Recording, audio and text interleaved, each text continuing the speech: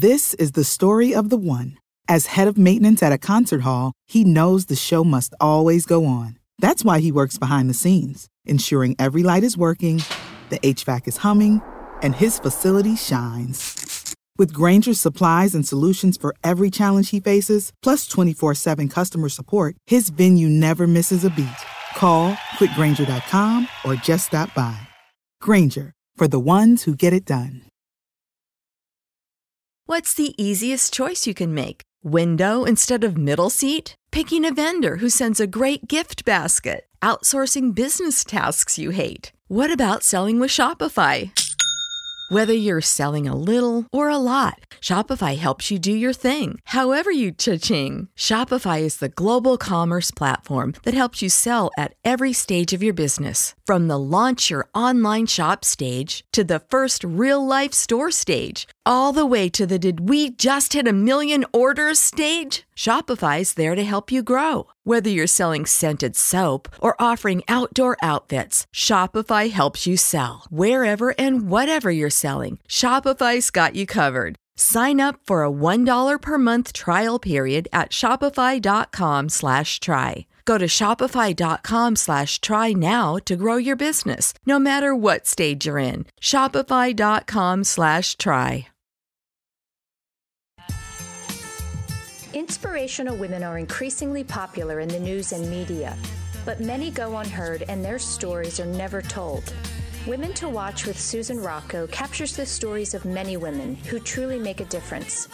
Women to Watch is the vehicle for developing new leaders, encouraging younger generations, and in building self-esteem for future entrepreneurs.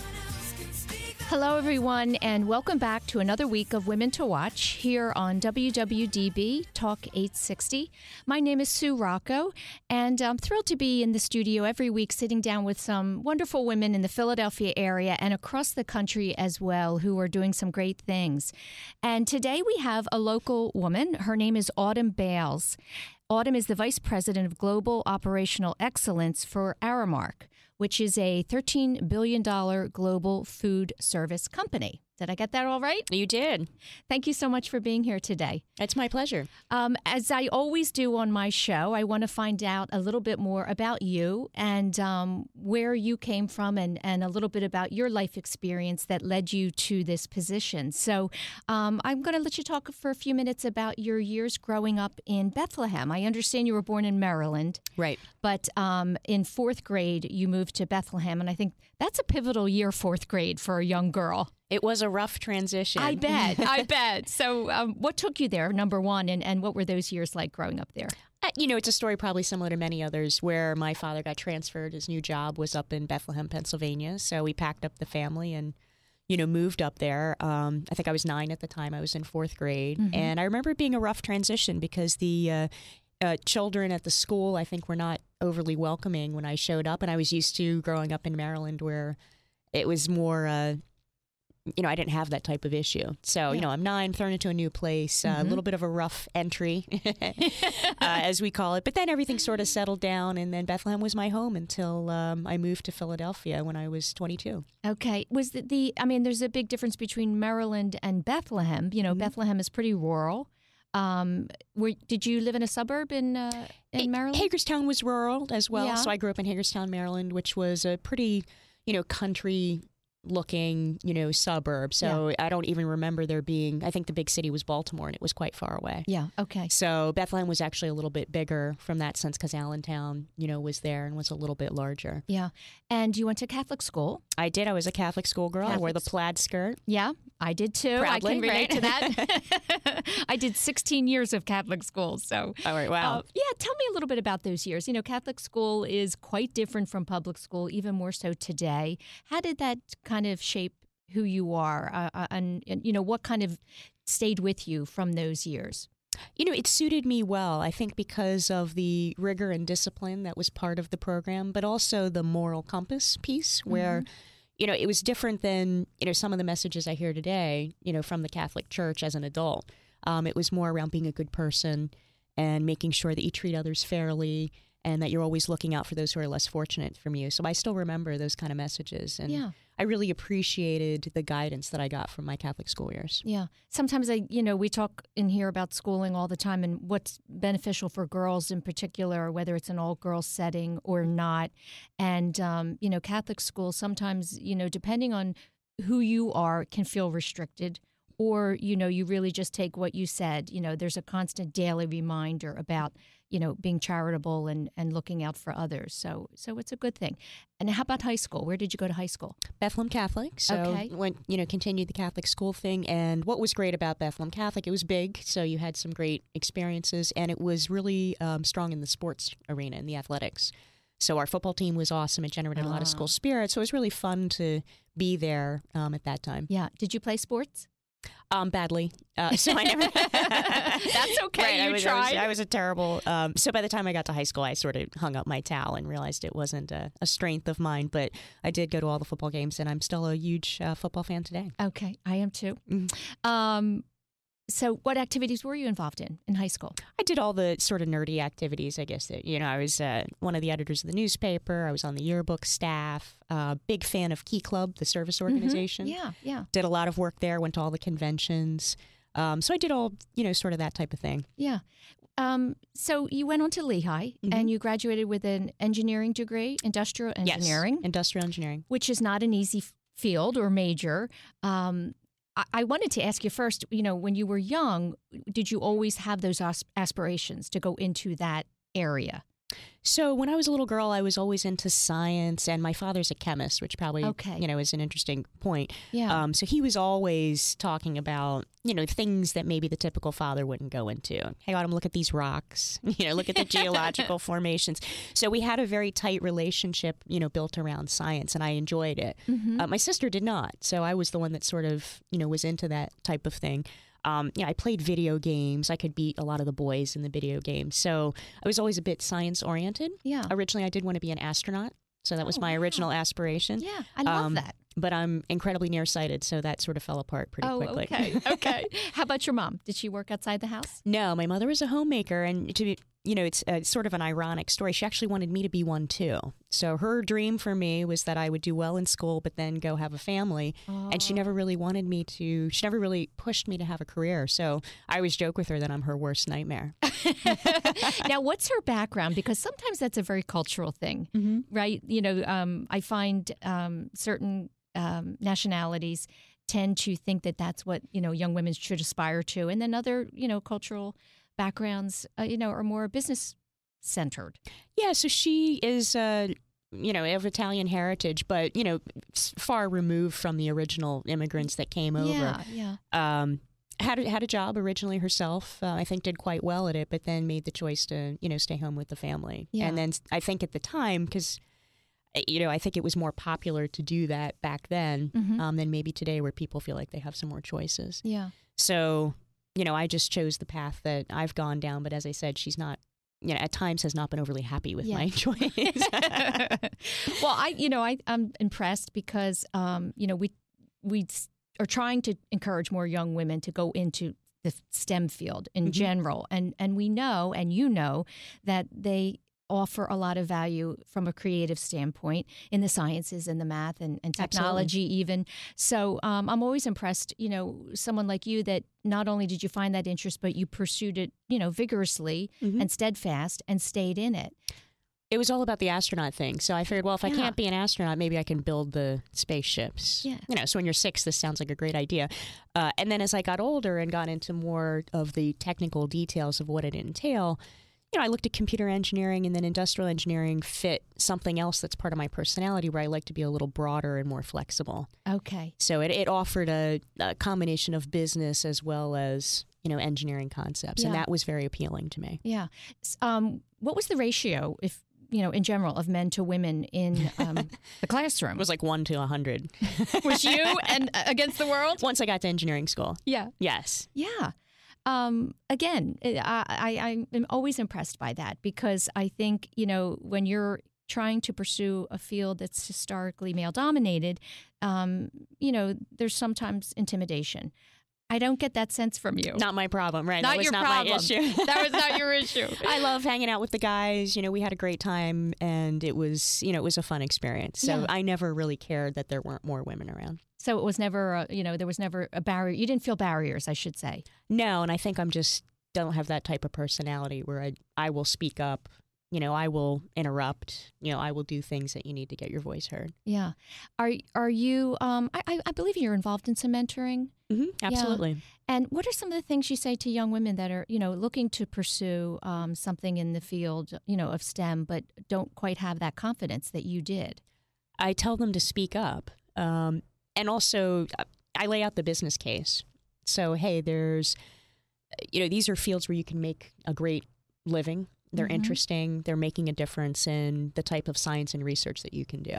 So it's appealing, and we definitely need more women. I feel like what happens is women get turned off to the field when they're in the sandbox. It's like that far back. Right, it is. That people are dissuading them from going into this field. And I recall a few incidents myself where that did happen. Yeah. Where people said, well, you can't do that. That's not what women do. Well, even your own mother, right? Right. She felt that that's not an area that you should be in. Well, she was okay with me pursuing the academic side. It was the practice that sort of was the piece that fell apart. So she always encouraged me to pursue the non-traditional academics. Okay. So good. she was a little bit of a maverick that way. Yeah. But I had many teachers who told me not to do certain things. Even I remember one of the nuns at my high school told me, why would you want to take calculus, Autumn? I don't understand. You should just do this instead. And I ignored her. Yeah, I'm surprised. I mean, you're younger than me. I'm surprised that a nun would say that. Again, I consider it kind of in this day and time. It wasn't 100 years ago when they couldn't even picture young women in the science and the math fields. And she was a math teacher. That was actually the scary part about it. Yeah. And I have an earlier memory. I remember when I was about 5 or 6, we were supposed to draw what we wanted to be when we grew up. And I drew a doctor. I guess that was one of my phases, at the time. Astronaut, doctor, right, whatever, physicist. It's very foreign to me. One of the kids said to me, well, gee, that's kind of strange. Women are supposed to be like waitresses and nurses. So I remember changing the thing to a nurse. But then I didn't want to take it home because I knew my mother would say, well, why did you change it from a doctor? Yeah. So I remember I threw it on the floor of the bus and somebody found it and brought it to me. And I was like, oh, I can't get rid of this thing. So tell me about what you did when you first graduated. I know you went to Wharton and got your MBA. That was later on. Yes. A couple years. Okay, so out of Lehigh, what was your first job? So right out of Lehigh, I went and worked for Pricewaterhouse as a management consultant. Okay.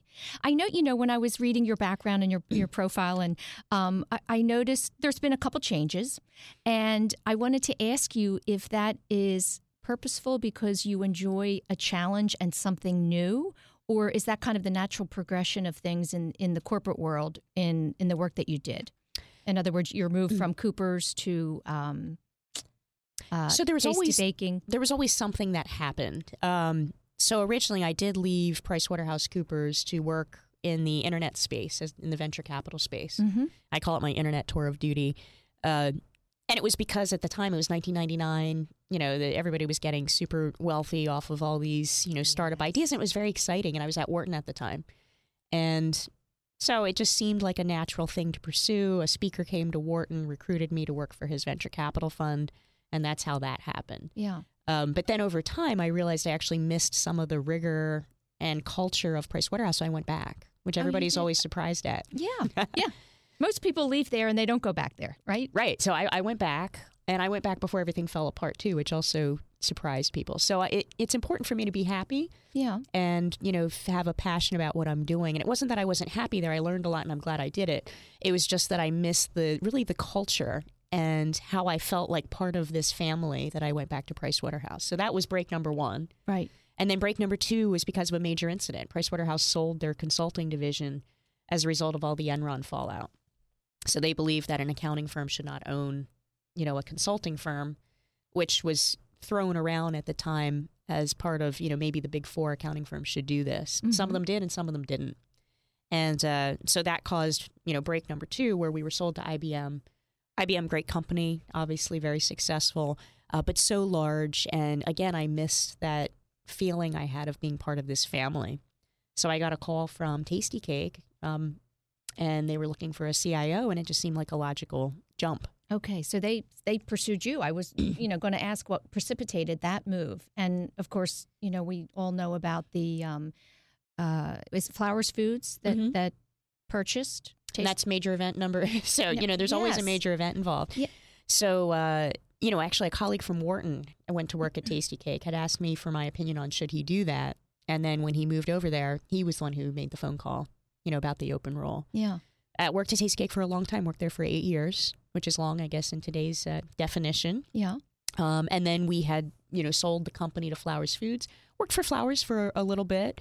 But they're headquartered in a different geography than Philadelphia, and I, at this point, consider myself a Philadelphia gal. So wanted to stay close to the family, and, Flowers was flexible in terms of where I resided, but I knew that if I wanted to pursue the type of career that I wanted, I would need to be close to, the headquarters type of thing. So that's when I sort of pursued a different option. Okay. Tell me what it was like to be a part of a deal like that, especially in Philadelphia. Everyone loves, Tasty Baking Company. Nobody wanted to see it go. And I would love to, kind of be behind the doors of the negotiations and how you all made that happen. It was an emotional roller coaster. I loved the company, and it was, part of a emotional investment as much of a professional investment as well. And I believe very much in the cause of Philadelphia. The iconic Tasty Cakes belong here, which is why we did some of the actions that we did in order to build a new bakery here in Philadelphia, so that, the product would be local still, which a lot of other products, have left and gone elsewhere. Right. Flowers, terrific partner, great company, seemed like a natural fit for what we were looking for. And we're very pleased with the operations here in Philadelphia. A lot of your background has been in multiple areas of business. So in other words, you've done consulting and you've done product strategies and sales. And is there an area in particular that you like better than another? Or is it the whole moving parts of business in a company that you enjoy? So, it goes back to what I said, why I chose industrial engineering. I like a little flexibility. Yeah. I'm not really an expert. I have expertise in certain areas, but I don't really want to be just one-sided or even two-sided or three-sided. I like doing a lot of different things. I'm really grateful that the companies I've worked for have allowed me to sort of flex and move in between types of disciplines. Yeah. And that's part of, I like to be busy. I like to have different things going on. So it's kind of fueled my interest in my career. Can you talk a little bit about what's happening with Aramark and diversity and inclusion and what types of programs that they're doing to kind of further that? Sure. So, Aramark's a public company, so I'm, officially not formally, allowed to speak on their behalf in that context, but I can tell you from my personal experience there, Aramark is a great company, believes strongly in the power of diversity, and very much in encouraging different types of voices and views to be heard. One of the reasons I chose the company when I was looking for, a new place to start my career. One of the reasons was, you're saying because they focus on that. Yes, because I knew the commitment to diversity, and their policies were very friendly in that way. So it was one of the selling points to me as to why I think Aramark's a great company. Yeah. What are some of the specific things they're doing? In other words, there's a lot of bringing awareness to the importance of having a more diverse board, C-suite, but women in particular, because this show is about women. Yes. What are some of the things you personally feel will make a difference? In other words, there's a lot of initiatives where we bring women together for networking purposes, and there's workshops and speakers that try to help women move up in the positions in the companies rather that they're already in. What do you think some of the specific strategies are that will make a difference? And, I've given great thought to this because, after being in a career now for over 20 years, I run into this a lot with some of the women that I mentor and work with. And also I belong to a group you probably saw in my bio, the Forum of Executive Women. Yes. And we spend a lot of time thinking how to improve the representation of women in the executive suites and also on boards. Right. It's really one of our big focus areas. Yes. And I think it's actually very complicated and multifaceted. So, part of me believes you really have to catch a little girl back in the sandbox, as I said, and make sure they feel that they can pursue whatever is interesting to them. And there aren't some things that are cooler or less cool. It's whatever you're into. Yes. And some little girls are going to be into it and some of them aren't. you want to catch the ones who are into it and make sure they don't get dissuaded or thrown off the path. Yeah. So I think there's that. Then there's the women who get there, pursue these types of, high-powered endeavors, and it could be in STEM, as we talked about before. It could just be in general business or just, any path that's going to move them up the ladder. And I think then they need encouragement. And I know it sounds kind of simple. Right, it does, yes. But I think they just need encouragement. And I can think of a few pivotal moments in my career where there was somebody took 1 second to say something to me. I still remember it. Yes. And that's what caused me to take a different path. So one of the areas that we've pursued and why I believe in the mentorship thing, which of course, the companies I've worked for have been espousing that as well, as well as the work I do at the Forum, is we do run a mentoring program to help give that confidence. Yes, you can do it. Hey, I've done it. It can be done. That type of little encouragement, because as I said, I think sometimes everybody just needs that one little snippet, and then that's what makes a difference in them going forward. And I said I have my own personal stories, around those little snippets. Yeah. Can you share a story of someone sure. saying something to you that stuck with you? My favorite one, and I've, used it in the past, is one of the members of the Forum, actually. I was in a work situation, it always happens, where there's some conflict that you have with one of your colleagues over something, common. This one was particularly grating, and bothering me, because I'm not really into conflict. I prefer, like many women, we prefer to collaborate and have the agenda move forward in a positive way without having to really get nasty. This one was starting to get into the nasty realm, not on my side, but on the other, on the other side.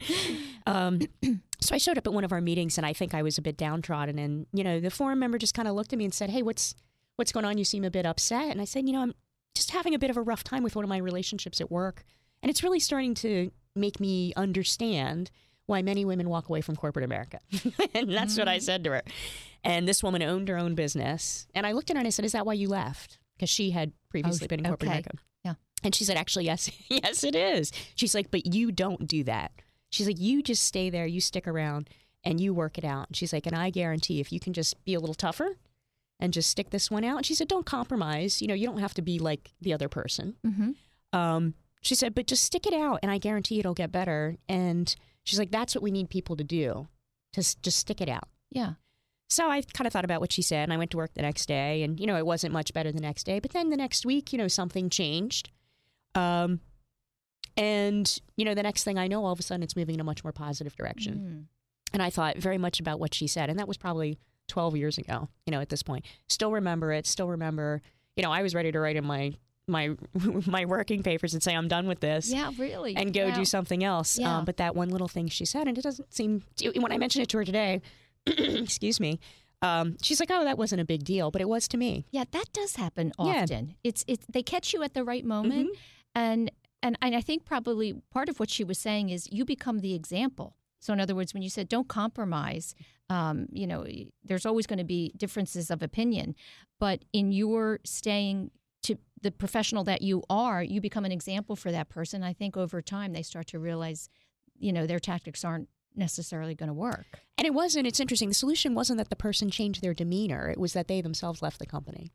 So, it just sort of, I outlasted that, Yeah. But it happens. And I think it was just a bit of a wake-up call. When you're a young professional, it's really all about the work and how you demonstrate and, you get along with your team and all that. As you get a little further along the chain, it becomes a little more political. Yeah. And I think that that's where a lot of women start to question whether they want to play. Yeah, it doesn't feel right. It doesn't feel good. Comfortable. It so doesn't. Every time a woman comes to me with this exact same situation, I say to them, listen, it's part of the job. You don't have to be that way, but you do have to understand how to play the game properly. And I sort of coach them through how to maintain your own integrity, but still be able to move forward. Because as I said, that I think is a common derailer of women. It makes them a little uncomfortable when it gets up in those little higher echelons, and you have to really be a little more political. Yeah. Well, and I think too, when that phrase, learn how to play the game, that doesn't feel good either.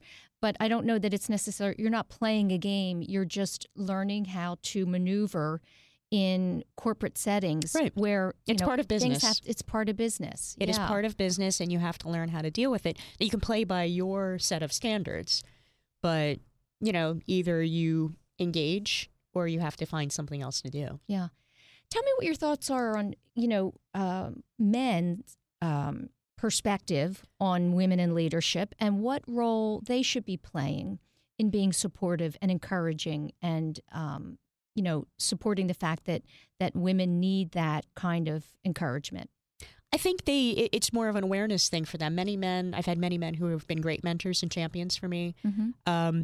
I think sometimes they're not necessarily aware that a woman needs something a little different. Mm-hmm. But once they have that awareness, which is becoming more common, I see them making those efforts, the guys who care about it. And I think it's just a little easier sometimes when they're relating to another man where they kind of get each other a little bit more. And then sometimes maybe you have to do things a little bit differently with some of your women. Some of them you don't. Like, I don't know if any of the men that mentored me would say they had to do anything different for me, because I think I act a little bit more like one of the guys. Yeah. How about a story about, a particular male in your life who has been, inspirational for you or, has affected your work in some way? So it's interesting. I have, I've had many bosses, and they've all taught me something different. And the one that springs to mind, and I won't name any names because, I've only had that, you could really probably figure it out if you looked at the list. But the toughest boss I ever had taught me the most. So the one that was very difficult to work for, where, there were some days I was like, oh, can I really do this? I had to have a lot of emotional fortitude. Mm-hmm. Was the one when I walked away, I was like, wow, I really grew and developed a lot from this person's influence on me. Yeah.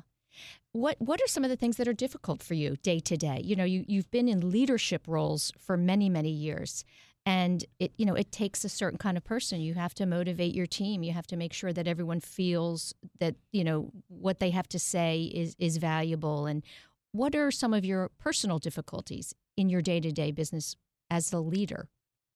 So I think as leaders, we have to remember that there's this team that relies on us for direction, influence, support, encouragement, development, all these things.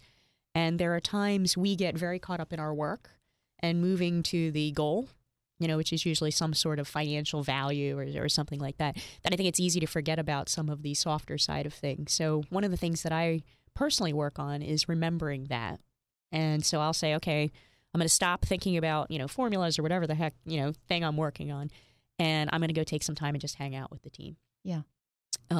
So it's that balance. Right. And it's not hard to do. It's just remembering to do that and really remembering. I learned an important lesson as a very young manager. So my very first management experience, I was fortunate enough to be able to offer one of the women who worked for me a promotion. And she sort of looked horrified at this suggestion. And I did not get this at all because I was very ambitious myself, and any promotion I eagerly sort of ate up.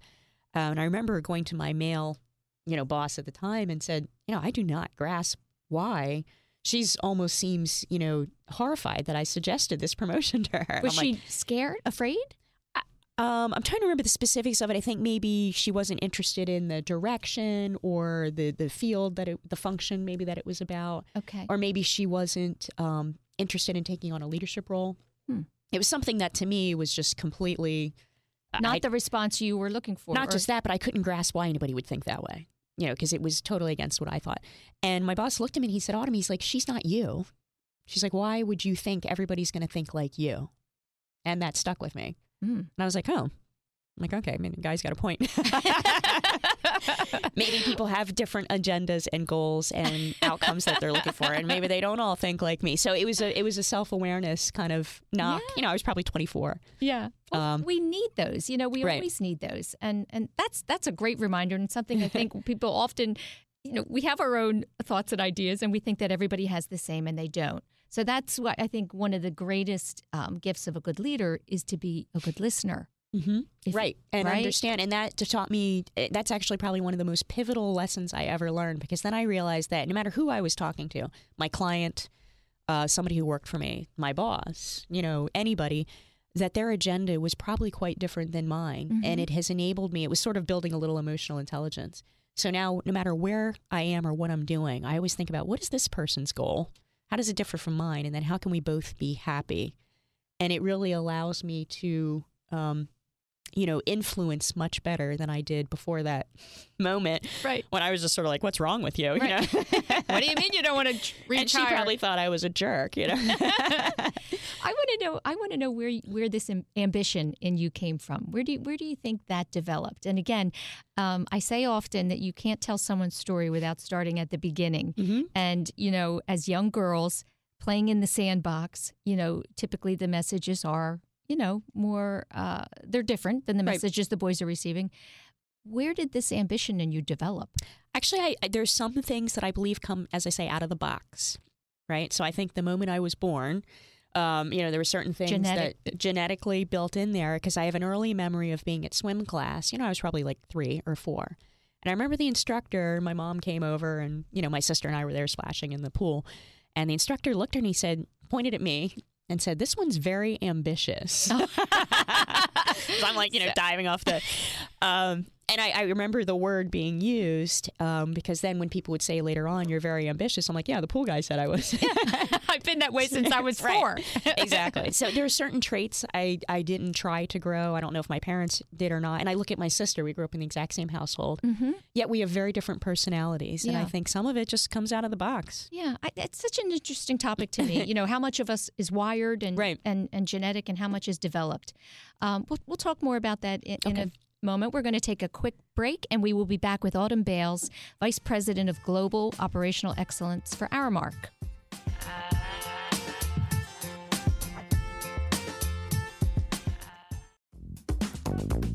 Are you looking for something special to wear to an event, on a date, or out with the girls? Nevada is a Philadelphia-based luxury label designed for the effortlessly chic global nomad. Our ready-to-wear and custom pieces, which include bridal wear by the way, are inspired by artistry and travel. The line is intriguing and exotic. After all, fashion should create a sense of escape. So go ahead, escape with Nevada, and make a timeless impression. Please visit us online at nevadacouture.com. Have you ever wondered about the magic of Paris? Traveled there before? You haven't experienced Paris until you've traveled with us. I'm Chloe Johnston, the owner of CJ Tours. I became hooked on the mystique of all things Parisian after just one visit to the City of Light. CJ Tours, a travel, fashion, and products company, provides an experience unlike any other when it comes to exploring the hidden gems of Paris. We connect you with boutiques off the beaten path. We provide the opportunity to go behind the scenes with some of the most celebrated designers Paris has to offer. You can even purchase one-of-a-kind French pieces as mementos of your trip, or ask us to source that special piece just for you. CJ Tours and our unique products are designed to provide that Parisian je ne sais quoi and allow you to experience Paris like never before. To learn more, contact me at Chloe Johnston at cjshoppingtours.com or simply visit chloejohnston.com for more information. Welcome back, everyone, to another week of Women to Watch here on WWDB Talk 860. My name is Sue Rocco, and I'm joined today by Autumn Bales. And Autumn is the Vice President of Global Operational Excellence for Aramark, which is here in Philadelphia. And just before the break, we were talking about trying to decide or determine for sure whether we're genetically wired, and that is, what shapes us and who we are, or whether it comes from kind of our background and our growing up years. And I think it has to be a combination of both. Absolutely. Because certainly if you were 4 and the swim coach said that you were ambitious at 4, then that's, that was part of who you are. I wondered what your take is on education and young women, and whether it is necessarily more valuable to be in an all-girls environment versus co-ed. So that's an interesting discussion because I have 2 young girls, little girls myself. Yes. So I'm going to have to make some choices for them. And I think, first of all, the environment is critically important. Yeah. So per, our conversation, I feel like you come out of a box, the box the certain way where you have certain things that are wired in you, but they can either be cultivated or killed. Yeah. And that doesn't mean, some women come to me and say, look, I'm not naturally confident. Can I become confident? I do believe that things can be developed as well. Yes. So not to say if you don't have a predisposition, you're done. But I do think the environment, especially the schooling years, are critically important for, little girls and boys too. Yes. To shape, which direction they go. I personally didn't go to an all-girls school. My sister did for a while. Oh, interesting. I did not want to go there, too. Mm-hmm. So I actually had to lobby my parents against the all-girls environment to go to a more of a co-ed environment. And for me, it wasn't as much, it was just I wanted to be more typical of society. And I also thought they had cooler, technical things available in the co-ed school. Yeah. And that was my interest. So that was part of my drive there. So my sister and I both then switched schools to go to the co-ed Catholic high school instead of the all-girls school. Oh, okay. So that was a choice we made. Right. But I have heard and read, and I look at it with interest, where some people believe being in the all-girls environment encourages girls to speak up more. Mm-hmm. I can't say if I have an opinion on it or not. Maybe for some women that works well. Mm-hmm. Other women, maybe it doesn't matter. Yeah. I do think, at the end of the day, we do work in environments with men and women. So one of these days you got to get That's right. You got to get used to it. Yeah. So I'm not sure. Maybe there's a point in time where you need a little extra, nurturing. I think so. I think that's kind of a pivotal time in a young woman's life. Right. And if you can develop that voice and confidence at that age, then it will carry you when you go out into the world and have to deal with men and all their right, exactly. all their stuff. So I don't think I would consider that for my little ones unless I felt, there was something that happened that made me think they would need that type of special attention. Yeah. Now, I know you have two twins. Are they two? They're not quite two. Not quite two. Not quite two. Are you seeing differences in them? I'm sure you are. From the moment they were born. Right. So they're very different personalities. Super adorable, of course. I think they're both, cute. Cutest And they girls switch ever. a lot, too. So the one that I thought was a little more assertive is now a little more quiet. And the other one, so they do sometimes switch, but very, very different personalities. Yeah. That's always amazing to me. You do see it from the get-go. Mm-hmm. And then it's so exciting to watch the development as they get older. Do they stay with what you assumed they were going to be? I say often that I think there's a big difference between confidence and self-esteem. And confidence to me is being able to go into a room and present and engage with people and, go to school and get a degree. Self-esteem is really more that internal voice The belief, that says maybe. what you're doing is of value and that you're smart enough. What are your feelings on that? And did you always have confidence and self-esteem, or was one stronger than the other? It's interesting that you bring up the difference that way, because I don't know if I've ever contemplated, but I think you're probably right. Where self-esteem, you really truly have to believe, in your own self. And I think it's probably easier to be confident when you have self-esteem.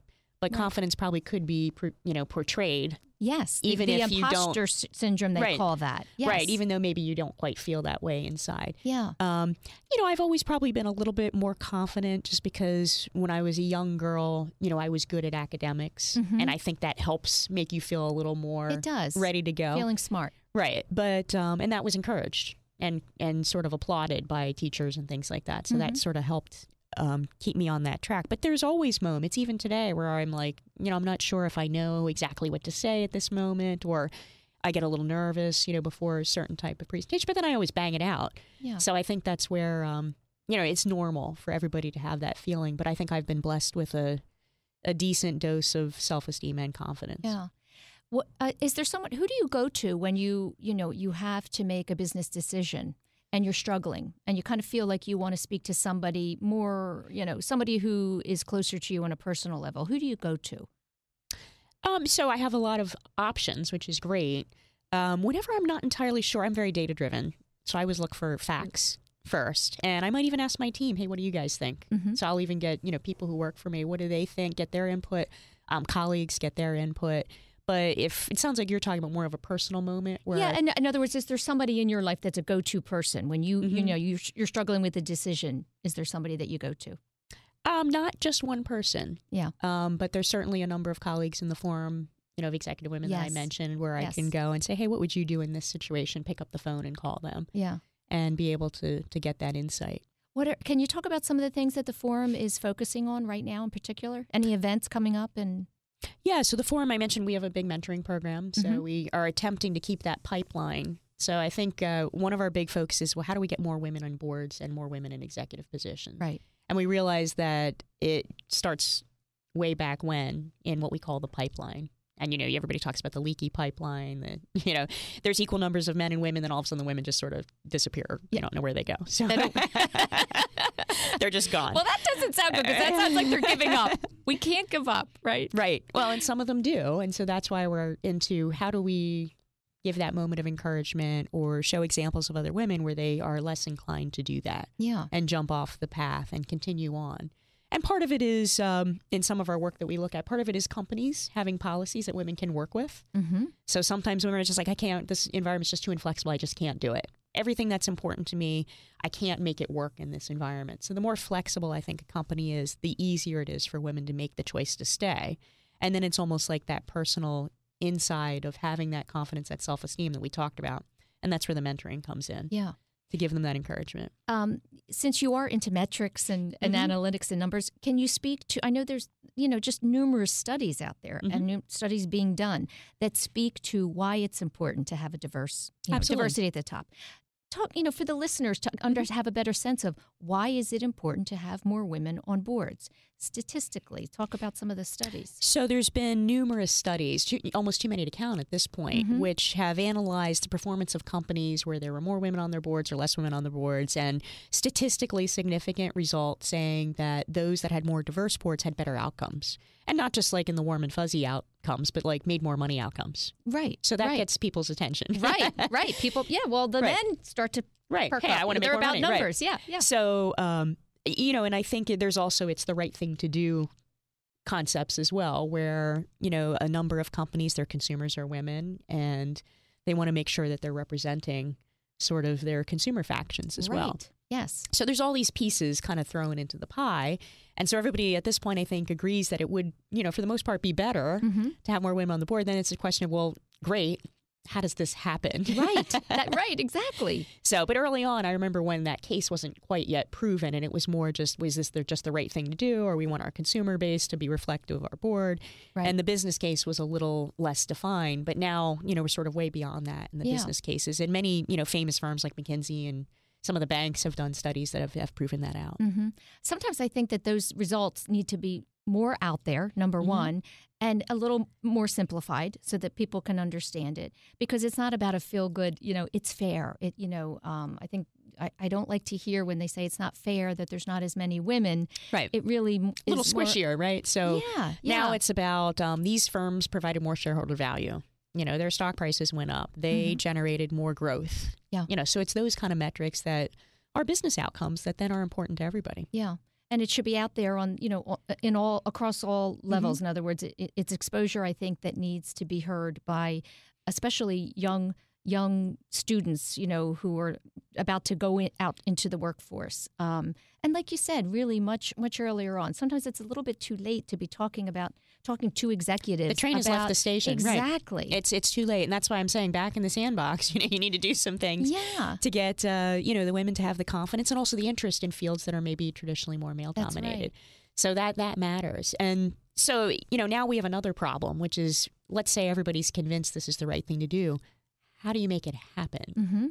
When it's been so many years that it hasn't. And our pipeline has, there's a couple different issues. One is the pipeline does start to fall apart way before the point that we're discussing. Right. In terms of, wanting women to be in these places.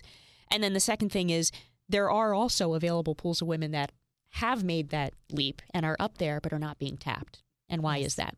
Yes. So I would love your take on that. In other words, I think there's barriers for sure, and there's historically things have been a certain way. How much do you think is women holding themselves back, and how much is it of just if there's more men at the top and they're kind of handing their clients back to the next man who they feel thinks and works like them? What do you think the difference is there? Or how much of it is kind of self-inflicted, I guess I should say? Yeah, and self-inflicted is probably a harsh word. Yeah, but I don't mean self... like I don't want to succeed. But more in the sense of, I turn it around the other way. How are women not helping themselves get there? There you go. Yeah, right, where there are positive actions that women can do to manage their own careers and move forward. And one of my big messages that I talk about when I talk to groups of women is do not wait for somebody to hand you something. Because frankly, it'll never happen. That's right. Right? Yeah. That's more likely to happen in the scenario you just laid out where, somebody's been mentoring a man-to-man, let's say they play golf all the time and it's sort of a natural relationship. Don't wait for people to hand you things. So take control of your career. If you want to move to a different level, talk to your boss. How can I get there? What do I have to do? What roles do I need? And sort of push the envelope. Several times in my career, I've been promoted only for the sheer reason that I said something. You asked, right? Right. Ask for And not it. that I was like, hey, I want to be promoted. It was more in the sense of a role opened up. Nobody naturally looked at me because, of all we can, I guess, pontificate on all the reasons why this, they wouldn't have naturally picked me. And I said, hey, I think I could do that. Yeah. Take the initiative, right? Right. To ask for it. And then, they kind of looked and thought about it, and I gave all the reasons why, and they're like, hey, maybe this makes sense. And then that's how I would got a couple of my roles were not necessarily handed to me. Yeah. I think that's one of the best pieces of advice. Raise your hand. I say volunteer. Raise your hand. I'm interested. I'm interested in this. And I think men are better at that, too. I just see naturally, even on my own teams, the guys are always banging on my door and saying, hey, I'd like to do this and I want to do that. Whereas, the women might wait for me to notice how great they are at their jobs. Yeah. And they are. Right. And so are the guys, too. Right. But you're busy, right? Everyone's busy. And so if you don't speak, people aren't kind of always looking out for what everyone's aspirations are. They're thinking about what they have to get done that day. Exactly. So, yes. And I think people assume we have a better machine than we do in terms of like understanding your capabilities and this role's open and just there's a match. It's more like, hey, who can I think of that's going to be great at this? Yeah. And that's really how it happens. Yeah. Tell me, do you have any, thoughts about doing anything different down the road? You've been at Aramark for how many years? 3. And I don't want to, I don't want you to say, yes, I want to leave Aramark. I'm leaving today. No, I'm resigning. Very happy to Aramark. It's a great company. I'm talking about dreams, aspirations of pursuing something different in the future. I'm already planning my second career once I retire. So, I plan to be in the corporate world for as long as I can. Yeah. And hopefully that'll be up to, sort of a retirement age. But my dream next job is I want to be a corporate board member. And so I already sit on a couple boards now. Yes. And, my goal is to build that resume and build the right corporate experience, because the two go hand in hand, to then when I retire, be able to do some board work. Yeah. Is there a certain area of interest for you where you want to make a difference? Because there's a lot of there's a lot of boards that for different industries. Yeah, not really. Right. I'm just like the rest of my career. I don't really have any particular, industry or interest, as long as it's something where I can add value and help that company move forward and move in a different direction and or a better direction, I guess I should say. Yeah. And the boards I sit on now, I love the experiences that I have with them, and I think it's important I do balance. I have some charitable work that I do as well. Yeah, as well as the corporate stuff. What is the charitable work that you do? So usually I pick a certain area of interest. At one point in my career, I was into the arts. Still love the arts, of course, but now I sit on a hospital board, so I'm in the healthcare sort of space. And just learning about different industries and being able to, it's all about adding value. Can I contribute something to help this organization or this company? Yeah. You're interesting to me just because your interests are so varied, and you just want to make a difference, right? You want to help companies, businesses, people move forward, succeed. That's a great quality. Thank you. Tell me what you do. Now, it's not all fun and games, and it's hard and it's stressful, again, especially when you're in the type of position you're in. What do you do to de-stress? When you're not working, what do you enjoy doing? So I do make a point to work out every day. You do? Okay. I do. I like to keep fit. I mean, I have 2 young babies. And you're running after? Right, and I'm a little older, so, I'm like, I got to keep my strength up here. So I do work out every day. That's my time to keep my, it's like a Zen health thing for me. But I do work a lot. So during the week, it's probably all work, a little bit of, playing with the babies and working out. And then on the weekend, I might do some social activities. Yeah. Does your brain ever shut off? You're very disciplined, and I can see and focused. Do you ever just kind of, when you're working out, are you thinking about business, or are you able to kind of let it go? Oh, my brain drifts all over the place. I'm there might be a work thing I'm thinking about. There might be, what groceries am I going to order online? I'm like all over the place with that. But I shut it off quite neatly. I sleep. I'm a big sleeper. I love to sleep. Good. That's Don't usually excellent. have problems falling asleep. Yeah. A lot of people do. That's a big thing today. And I think a lot of people are looking towards yoga, meditation as a way to kind of really, step away from the information overload. And it's a tough for our kids' generation. When I say our kids, my kids are in college.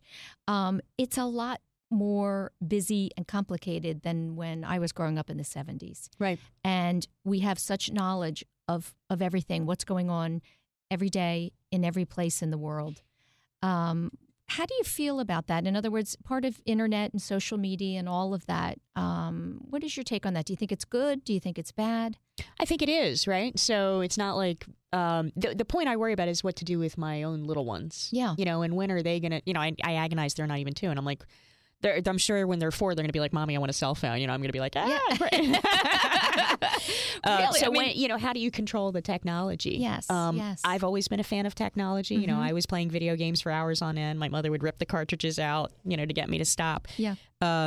So it's a little bit of a balance for me as to what's the right mix of that. But it's the society we live in, and how do we integrate yet not lose the pieces that make us humans. Yeah, because I agree. I have always enjoyed, technology and the ability to be able to connect with people more than just, the people on your street. But there's influences. And as a parent, when you think about your 2 little girls, I can't even imagine what it is going to be like when, they're in high school and college. Technologically, what the heck is going to be going on? Right. And I hear the stories of Snapchat and I'm like, oh, good God, what are they going to be, sending? And yeah. So, the only thing I am grateful for is having a technical background. I assume I can have, at least outsmart them in terms of the things they'll try to get away with. You'll be one step ahead of them. Right. If there was one thing that you could, for your daughters in particular, that culturally would be different when they are teenagers, is there one thing that you think about? I just hope that I'm able to give them the right guidance and support so that they are confident young women. I just really, I don't want them to be the type of young women that are questioning themselves, feeling like they're not good enough, that type of thing. So I really am trying to build that confidence in them so they feel like they can really go out and do anything. And it's not like I really care what they do. I just want them to be happy and sort of contributing, to society in some meaningful way. Yeah. Something that means something to them. Exactly. Yeah. I think that at the end of the day isn't, if we're all, you have to do something for a living, right? If you're doing what is really important to you, that's the best. I think for you will be an example to your girls, right? So they have these years to watch you go out and not only be working, but be a leader in your role.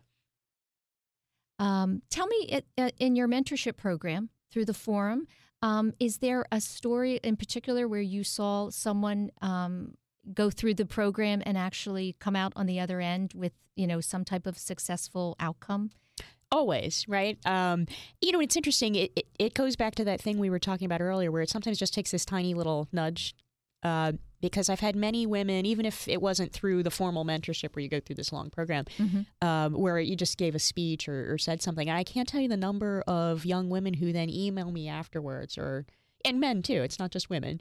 And he'll say, hey, you said X, Y, and Z. And boy, that really meant something to me. And I went and did, this, and I had this great outcome. And I'm like, gee, I didn't really do that much. I just said like one thing. But it just shows me the power of those little moments. Yeah. I love the stories of, are you familiar with Career Wardrobe? Yes. Here in Philadelphia? And those women in particular. So they're coming from a background where they didn't, maybe have the best start. Right. And then they meet somebody who says, you can do it. And they go to a whole nother level.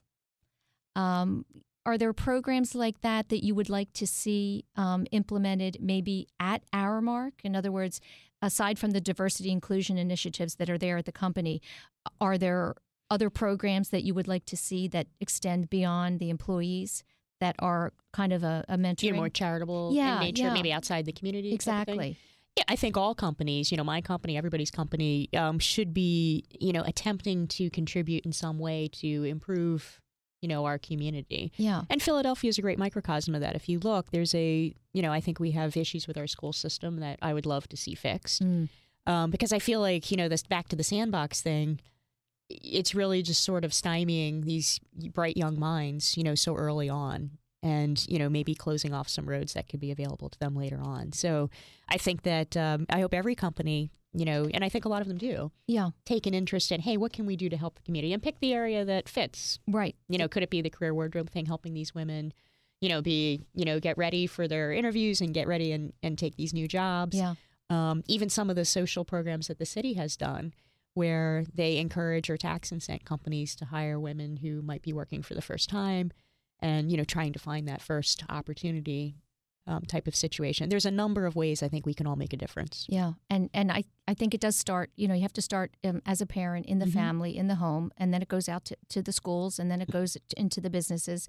I don't know that years ago we had corporate social responsibility, divisions in companies. Now it's important. And now it's important. Right. And again, but it gets back to the, why it's important, right? It's not just about fairness. It's important because it will lead to success financially, and personally. Right. And I always, some people have the arguments over, well, hey, everybody should really be responsible for themselves. And, yes, if you don't push yourself forward, well, then heck, you're just going to, yes. The problem is that's going to, it's pay now or pay later in my mind. So then those people aren't going to have the best opportunities. They're not going to contribute the best they could to society. And then there could have some negative outcomes to that. And to me, I think we should all attempt to help our communities. Yeah. And I wanted to ask you about that. There, what is the pushback, when people say it really is all about self-responsibility? And if you don't take initiative for yourself and for your life, then whatever happens is really on you. Right. What do you say to people that have that kind of mindset? I mean, I think it's all about balance, right? I mean, I certainly think people should take responsibility for themselves and should attempt to progress themselves forward. But there are times when the circumstances that surround them don't allow them to do that.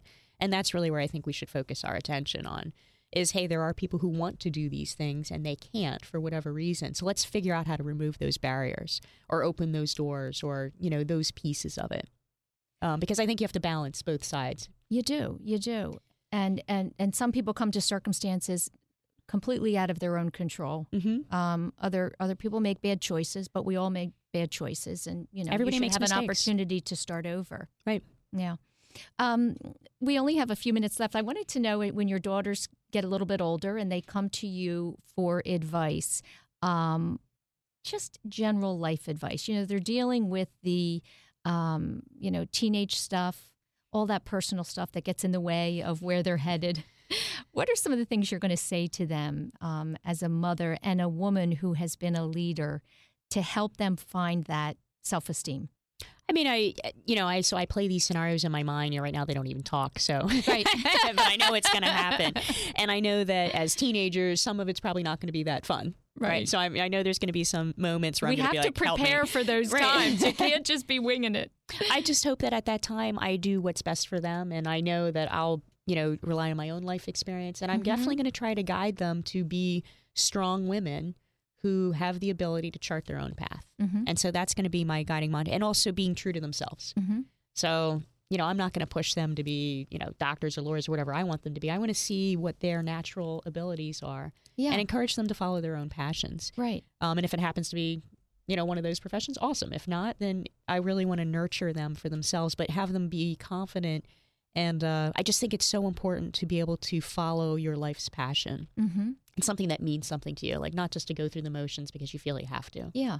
And you can be a strong woman and be in any field. Right. So, you can be in the creative field, and every area needs somebody to make a difference. So it's not like one is necessarily more important than the other. Yeah. But I was going to ask you about your colleagues and the women that work for you directly. Do you feel that they are able to come to you with their own, if somebody just beneath you is looking to be promoted, do they come to you with those aspirations? Yes. Or do you find that you have to reach out and encourage them too? It depends on the woman. Yeah. Some of them are great at, here's what I want to do and help me get there, and probably more like me, where I was like, hey. And some of them don't. But it usually manifests its way in another, the aspiration is there. But some of them just aren't as forward to ask for it. And that's where I sort of encourage them on, hey, here's what you should do to get it done. So there's some of it's more of a push and others more of a pull. Depends on the distinct personality of the person. Yeah. What would you say to the listeners if there's a woman who is working in a corporate setting right now and she knows that she's deserving of that next spot and she just can't raise her hand? Just go raise your hand. Right? It's as simple as that. So I always say to women, first of all, do the best job you possibly can, because then when you go raise your hand, you have a great business case. Right. So that's number one. Number two, don't be afraid. What's the worst thing that can happen? Right. Somebody's going to say no, big deal. Yeah. Then you're in the same situation you are today. But just, do it and test it out on maybe somebody you feel a little more comfortable with. Mm-hmm. And then just go, it's like, I was just on vacation the other week and we were at the falls and I was supposed to jump off a ledge into the water. And I was like, oh, I really don't want to do this. And then I just closed my eyes and jumped off. Just do it. Just do it. Right. Yeah. And if it's not, if you fail, you start over. Right. You're in the same place you were before. Exactly. All great advice, Autumn. Thank you so much for coming in today and sharing your life story and some great advice for women. I really appreciate it. Thank you so much. That's it, everyone, for this week of Women to Watch here on WWDB Talk 860. If you'd like to connect with me, feel free to reach out to my website at womentowatch.net. That's women, the number 2, watch.net. Have a great week, everyone.